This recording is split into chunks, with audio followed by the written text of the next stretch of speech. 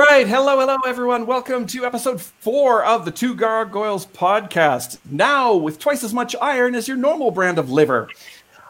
Joining me today, I have Mike Rieger. Hello. And I have Kyle Burles, who is waving quietly. And our very, very first guest star today, special guest star all the way from California, Jeremy Few. Hi, Jeremy. What's up? What's up? Jeremy, you're new to the podcast, so why don't you tell people just a little bit about yourself and what you do? Pretty much just draw superhero stuff, standard comic book fare. Standard comic book fare. Yeah. What's your favorite comic, Jeremy? Gosh, I don't really have many favorites anymore. For recent stuff, I read Saga. That was fun. I read this comic called Upwards. That was nice. The art was nice, kind of. I happen to know this about Jeremy, you guys. You have a strong affinity for the 1990s X-Men. Yeah. I mean, I read that every day, but that's not like new stuff that people would read. Doesn't matter. It's interesting. It's like a portrait of you to know that you are a devoted X-Men fan. Who's your favorite X-Man? Probably Rogue, because she can do anything. Yeah, that's good. Also has to do with shield. Just cool. Boop. Just a boop. Okay, quick survey. Mike, who's your favorite X-Man? Magneto. Magneto, very good. Mike does like the villains. Why is that, Mike? I don't know. I just thought of it just now because I hadn't ever thought about that before. Oh. Kyle, who's your favorite X-Man?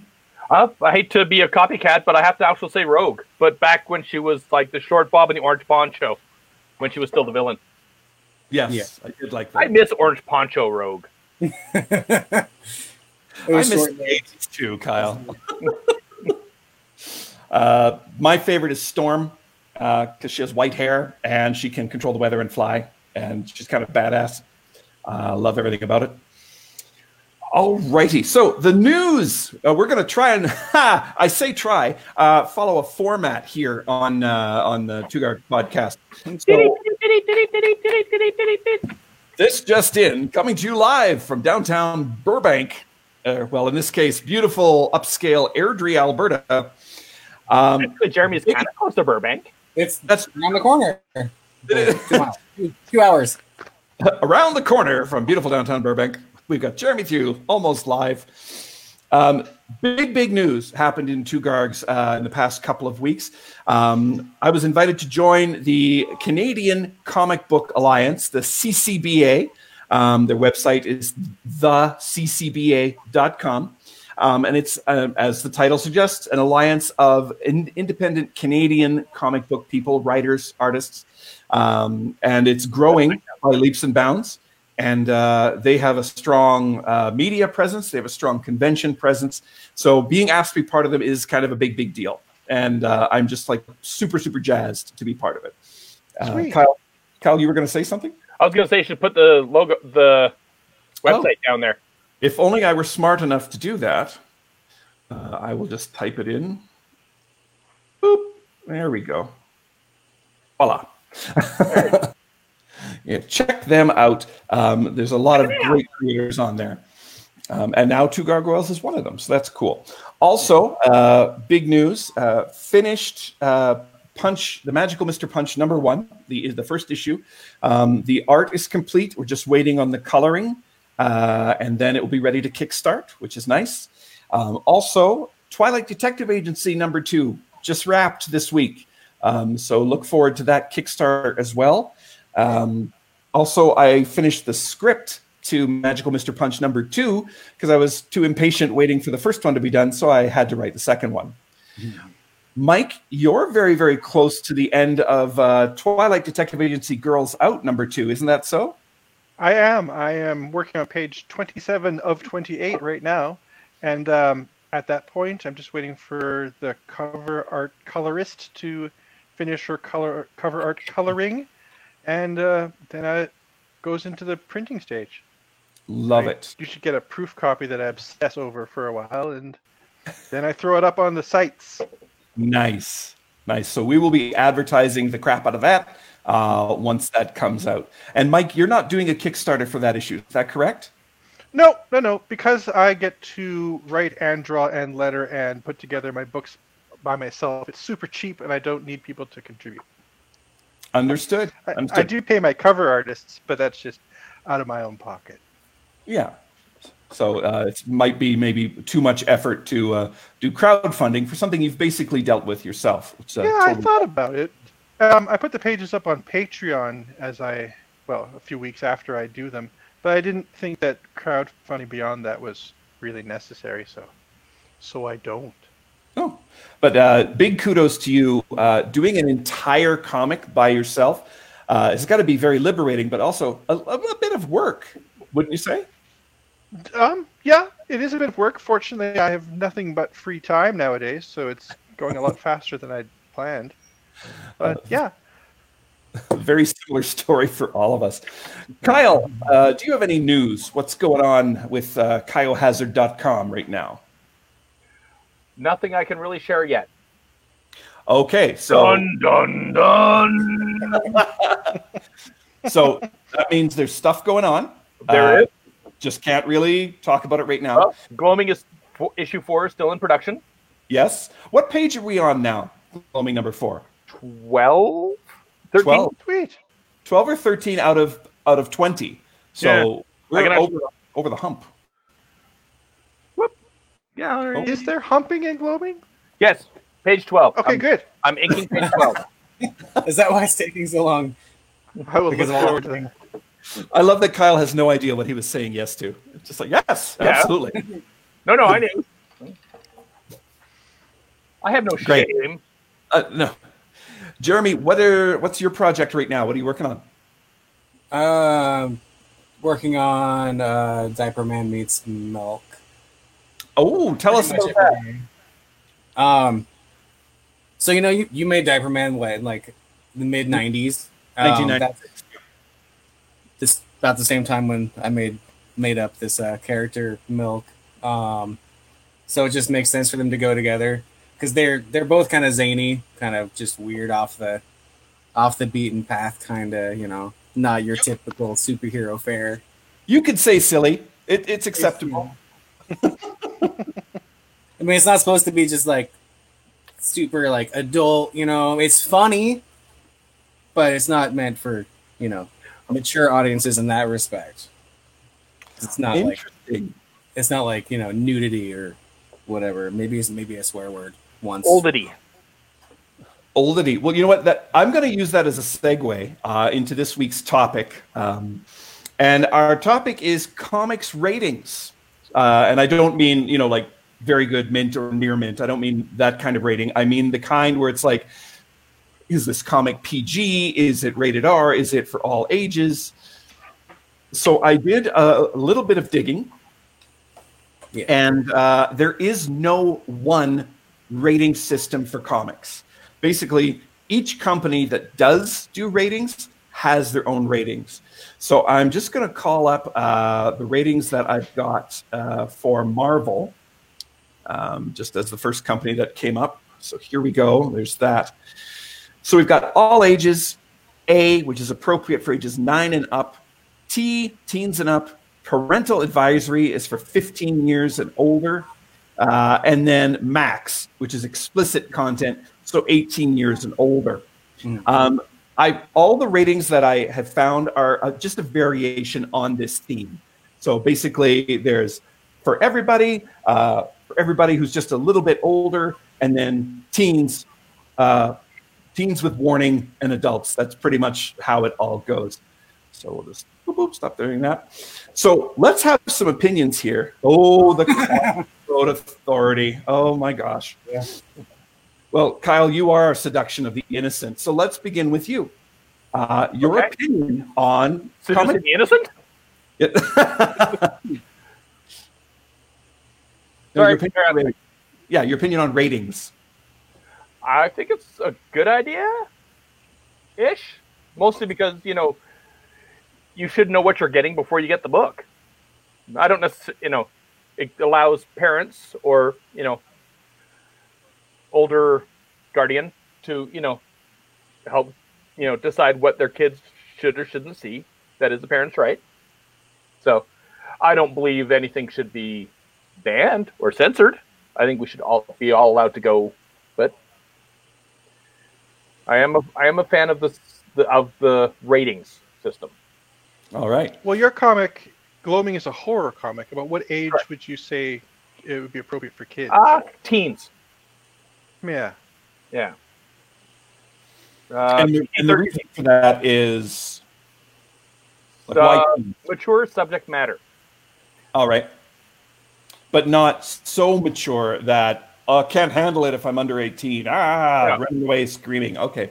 No, it's just there's a lot of background pictures of Victor Mature in it. So. All right, kids who have to Google that, we'll give you a couple minutes. A lot of adults will have to Google that. I'm Googling it. So, Mike, your thoughts on the whole rating system?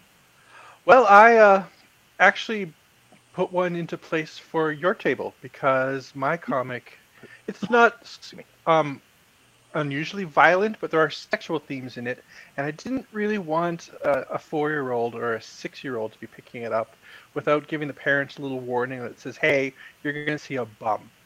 And so, yeah, I can see you're holding up the table stands that I put together to go behind your comics to give parents the heads up that, hey, this one, it's got a boob, and you should know that. Jeremy, how about you? Like, would you ever slap a rating on any of your work, Jeremy? Sure. Yeah. I mean, it's kind of a gray area for me because most of my most like kind of messed up, crazy, like more adult subject matter cartoons, basically characters I'd made up when I was like 15. So I'm like maybe teen and up. Maybe. I wouldn't imagine like, anybody preteen should be reading anything that I produce. But that's the interesting thing, right? You can create something when you're 15 and it's so inappropriate they would label it as adult, even though it was created by a 15-year-old. Cartoons, basically characters I'd made up when I was like 15. So I'm like maybe teen and up. Maybe. I wouldn't imagine like, anybody preteen should be reading anything that I. What was the name of the superhero team you invented in junior high? The Bitchin' Bitches. The Bitchin' Bitches. I love that. It's a great title, but right away, if you saw that on somebody's table, you'd be like, what rating is this? Steal that from my book. Yep. The Bitchin' Bitches. That'd be good. It's taken. It was just a bunch of superheroes that just didn't have good superpowers. They were just kind of crap, but they would always fight with each other. So it's hence the bitching, I guess. Yeah, the bitching. Yeah. So back to these, just quickly. Mike made these for my convention table. They're inserts that go behind the comics on the table, and they have the title and a brief tagline, and then a synopsis, and then right here, like the big rating, which Mike took from video game ratings, actually, just to let people know the basic rating of the comics. And one of the reasons why I like ratings on comics is for the ease of sale. I like when it's not a part of the conversation that you have to have. You don't have to tell them, well, it's okay for, little Johnny and, little Sue, but it's not okay for their younger sister or whatever. You have to, it's a lot of work you have to do to sell.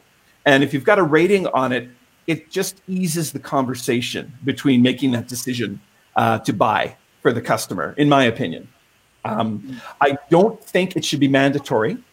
I think if you choose to do it, great. If not, you should not have to do it, because I'm really big on the idea of personal responsibility. If your child is reading something you don't want them to read, it's up to you to talk about that with your child, not about with the comic store. And of course, in the 80s, we had a huge big blow up about that. Actually, it's why we've got the Comic Book Legal Defense Fund and things like that, to prevent people from being overly litigious because their child read something they thought was inappropriate. Does that make sense? Yeah, I don't think it should be mandatory either, but I do think it should be standardized. The reason I use the video game one for your backers is because comics don't have one that will be easily understandable for people. Like if we put an A on it for the when you showed up first, people aren't going to understand what that means. And so I use the video game letters and logos so that parents would go, oh yeah, I know what that means when it's on Call of Duty, so I know what it means when it's on this comic book. Exactly. Because there is no standardized anything, as you said. Like the one I called up was the Marvel one, but DC has another one. Image has one. Like they're similar but different. There is no one regulatory body. I'm just going to show some examples of comics here. Indie comics first, as always. This is Aurora Man, done by Jeff Burton out of Humboldt, Saskatchewan. And it's a great Canadian comic, but nowhere on it is there a rating, right? What's the comic like? It's very family friendly. Aurora Man is basically a teacher, and he has a public identity. So there's kids in the comic, it's very community minded. And so, there's nothing really too explicit. Ta-da! Everyone is happy, friendly. There's kids. Ta-da! Probably doesn't need one then. Well, exactly, right? Meanwhile, here in DC's Legion of Superheroes, again, no rating. Couldn't find one, looked through the whole book. And I would call this a teen book because there are, there's political intrigue in it and there's other things going on. So, yeah, that's a thing.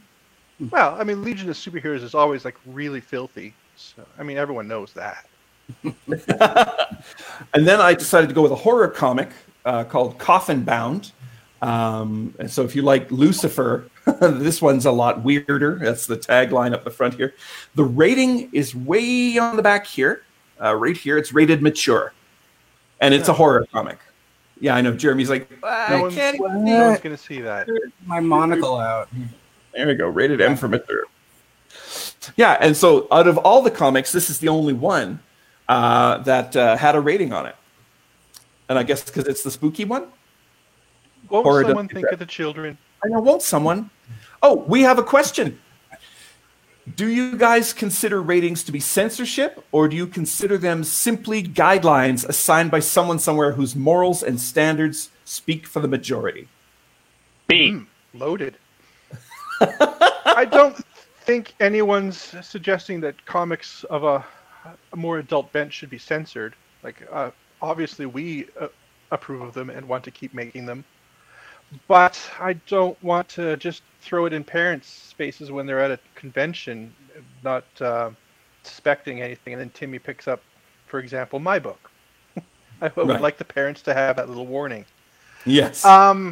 Should they be assigned by a regulatory agency? I don't think I like that idea. I'd rather the artists pick the assignation that they think is... Well, that's what the Comics Code Authority was. Way back in the 50s and 60s, and it's gone now, right? I'm correct. Yeah. We've outgrown it, and I think that's important to realize that. Yeah, this is not something we need. It's something that's convenient, but we don't need to be regulated. This is art. Please don't try to regulate art. That's my thought on it. Our questioner Sherry. Parents have every right to decide what their children see, but it's up to them to know what their children are reading, watching, or playing. The onus is not on the creators to decide what is or is not appropriate for every kid on the planet. At least in my house, my mother knew what we were doing and allowed or banished items to her standards, which is perfectly fair, right? You're the parent. That's your child. You are the one creating the rules for their universe, right? I'm just saying, don't yell at a comic creator if little Timmy comes home with a comic you don't approve of. That's a conversation between you and Timmy. Poor Timmy. He's going to get Timmy. He's so many Your father gets home, Timmy. Oh, just you wait. We're going to see another Timmy. I don't care if Timmy fell down the well. It's just ridiculous. All right, so let's go to our guest star. Hello, Mr. Jet Comics. Hello, Jeremy Thew. What is Jet Comics? Anything that I produce, basically, it's just my initials with comics afterwards. I just slap that on everything. So, yeah. But I think that's awesome, though. So if you just Google Jet Comics, I'm sure you'll find all sorts of weird stuff. Maybe stuff you don't even want to see. But it's not rated online. Google's not rated. So, oh, there you go. So you were talking about Milk earlier and how she's different. She's zany. She is not your usual superhero fare. Tell us about Milk. Who is she? Well, like I was kind of writing her to be like the Tick with tits. You know, the Tick with tits. I love that so much. Yeah. Where has that tagline been all this time? I know. Right? Come on now. But yeah, I basically just drew her because I was bored. Right after it was like the day or two after Christmas. It was 1995. I was 14 years old. Yeah. And I just wanted to be like, I just wanted to draw something that I wasn't used to seeing.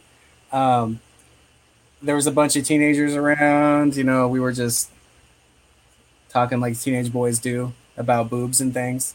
And I'm like, well, let's make them useful and make them like a superpower. Why not? You know. But what could boobs do? Oh, I guess they can lactate. So all of her powers are based around that. So she lactates on people. Yeah, with a force of a fire hydrant. You know. Well, you know what? Nothing fills me with the Christmas spirit like talking about boobs and their superpowers. That's a great Christmas story. I think you should make a cartoon out of it for Christmas.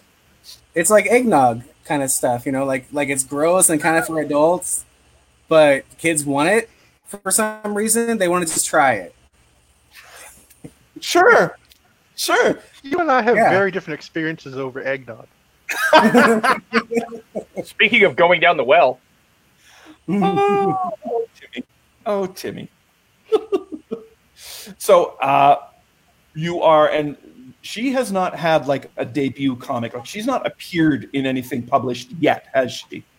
No, not really. I've drawn a couple of almost comics, but I can't really wrap my mind around like a full complete story. It just kind of like meanders off into no man's land, and yeah, I kind of have ADD with my comics. Like, where's it gonna go? Oh, I don't know. Maybe she'll do this. Blah. So I'm not really very good at plotting out something. Like I'll draw pages and pages and pages of action, but where's it going? Who knows? And this is like, I mean, there's absolutely nothing wrong with getting a partner. You know, like working on a book together. You know, that kind of thing. Almost as if you knew a writer and asked the writer to help you create a Milk comic. I don't know. I'll do it, but only because you asked so nicely. Only if you include Diaper Man. No. Which brings us to, my so subtle hint. Jeremy and I are, in fact, working on Milk's debut comic together. Diaper Man meets Milk, because we thought we would just combine our zany characters into one big crossover event. And if people like it, we will continue doing more. So that's in the works right now. We've got 25 pages of script so far. I'm anticipating possibly a 36-page comic. Oof. Well, it's one of those crossover event things. You know, like they used to do annuals where like all the X-Men would get together for a barbecue and then Galactus would invade or something like that. And so it's usually a double-sized issue, like 40 pages or 44 pages or whatever. Yes, your giant-sized man thing. Yeah. Yeah, so we're doing a giant-sized thing. Incredibly giant-sized. And the funny thing is, working on it, like Jeremy was saying, he often has ideas, but they don't go to a logical conclusion. So right. I'm asking him backstory about his characters. Like, what's this character's motivation? What's this? Like, I don't know. She throws knives. Leave me alone. Oh, yeah. Jeremy, why is there a character just named Tina?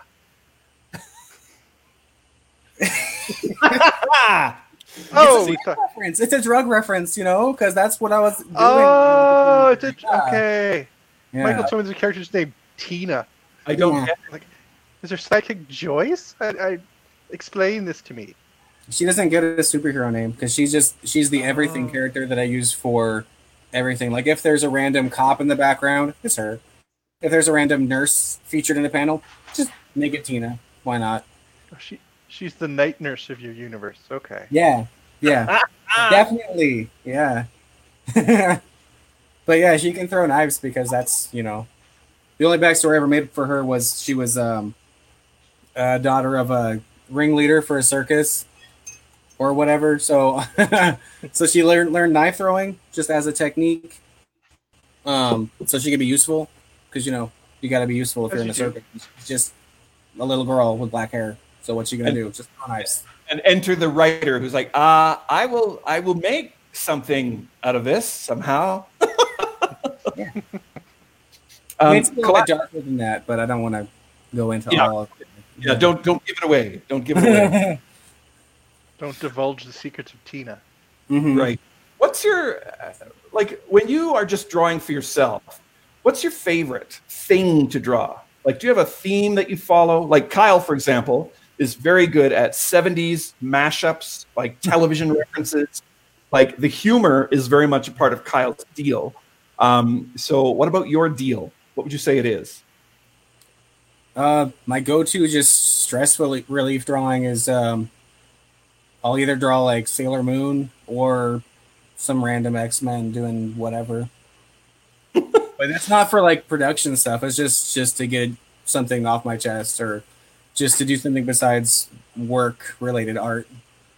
Well, we talked about you being an X-Men fan, so you're obviously a Sailor Moon fan as well. Yeah. Would you say It's there's on my wall over there.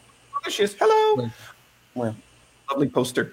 Would you say there's an anime influence to your work? A little bit. I mean, I would lie if I said I didn't learn something from watching hundreds of animes and drawing the characters from them. I just kind of I try and do as clean of a line as possible when I draw stuff. It's kind of anime-ish, but I like the more kind of gritty animes, like the early '90s, and more experimentally kind of anime where it looks like they took a lot more effort than like the Digimon looking new stuff that's out. Where it's all like washed out and just like, here's a line, that's a face. Sorry, Digimon fans, your fandom is bad and you are mad. Just Yes. so you know. Yes. I Oh, like we got some of them, though. Some we of have them another are cool. question. We have a question from Sherry. Assuming you've all done conventions in both countries, do you find customers more concerned about ratings in Canada or the US? U.S. I Yeah, don't you've had it's kind of why the US, Kyle? I don't want to alienate American viewers. Say more. how many do you think we have? Yeah, they know what they did. Sorry, America. It gets to a much more, adult theme. Do I want to use the word repressed? Kinda a little, but Yeah. American morals are a little more hardcore. Would be the word, I think. In general, We got more stick up the ass people down here who have like a set idea in their mind of what should be appropriate for whoever, whether they have kids or not. They think like, oh, that's not appropriate for my kids. I'm like, you don't even have kids. You're just a random teenage girl. Like, shut up. it doesn't I just- hold the human spirit. I want to point out From Winnipeg. Jeremy's American, just so you know. Please don't at us. I have found that, Jeremy, would you please show the T-shirt that you're wearing so that everybody can see? It says inappropriate, www.twogargs.com. I made these shirts because that was the number one feedback I got from passersby going by my table at a Canadian convention, specifically the Calgary Expo. I had art out on the table that was, like Harley Quinn looking sassy, nothing too over the top, but people like little 5-year-olds would run up and go, look, that's Harley Quinn. So they knew who the character was, which I find a little inappropriate, but anyway. But then the mother would be like, no, that's inappropriate. And it happened like 5 times in one show. So I decided That's the summary. That's the takeaway from all Two Gargs comics, is that they must be inappropriate. Nobody came and complained to me about it, so I didn't have to deal with that. But I could certainly hear the feedback. It was very loud and obviously meant for me to be heard. Mike, has anyone ever mentioned your work in a what do you call a ratings way? Well, my table has never had comics on it, so it hasn't really come up for me. No. Either way. No one's just complained about your art randomly or praised your art for strange reasons, or? Not so far. I mean, someday my prince will come, but I haven't got any great stories like the rest of you. Frankly, Kyle's story is still the best one that I can remember. The Winnipeg guy. Oh, yes. Good Lord. Tell that story, Kyle. Well, as much as I can remember it, it was a good, 10 years ago, 15 years ago maybe? And a bunch of my prints were out, and I don't have anything that's really adult content in general. A lot of, obscure references and stuff that kids don't get. And a kid was looking through my book, and his dad, older brother, uncle, was there, and he basically turned around and was like, "None of this ennobles the human spirit." And I went, "You're right. It doesn't." It's not wrong. Is that the goal? Apparently, but I was not willing to carry on the conversation or eat longer. So, yeah. Sometimes people will just, because you're behind the table, people are like, "Oh, I can unload on you because you are in some way, shape, or form now my listening post because you can't leave the table. So I'm going to tell you my opinions on anything, not even necessarily related to what's on the table in front of me. I'm just going to tell you everything I feel and think." And that's kind of with par for the course when you're running a table at a convention. Oh, there are stories. So many stories. My favorite is when I leave the table to go to the bathroom and leave Jeremy alone. It's my favorite too. It's his favorite thing. Jeremy loves it. He does not. It's when you leave. I know, and that actually it drives me crazy. Sales always go up when I leave the table, so I'm like, yes, thank you so much. That's totally what I want. It's not always true. Sometimes I'm just got my head in a book, and people just walk by, and I'm like, "Bye, whatever, bye." That is what happens when he's not there. Yeah. How much is this? I don't know. Bye. Go away. Yeah, whatever. Yeah. So, how do you guys rate your comics? Like Mike T. Diego, I think you said maybe for teens. I gave it an M for mature. M for mature, yeah. Mm-hmm. Sexual situations, language, violence. The violence, all comics have violence. I wasn't concerned about that. It's the sexual situations.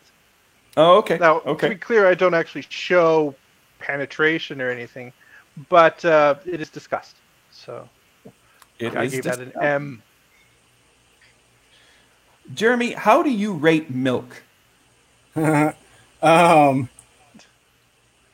She's not super sexual.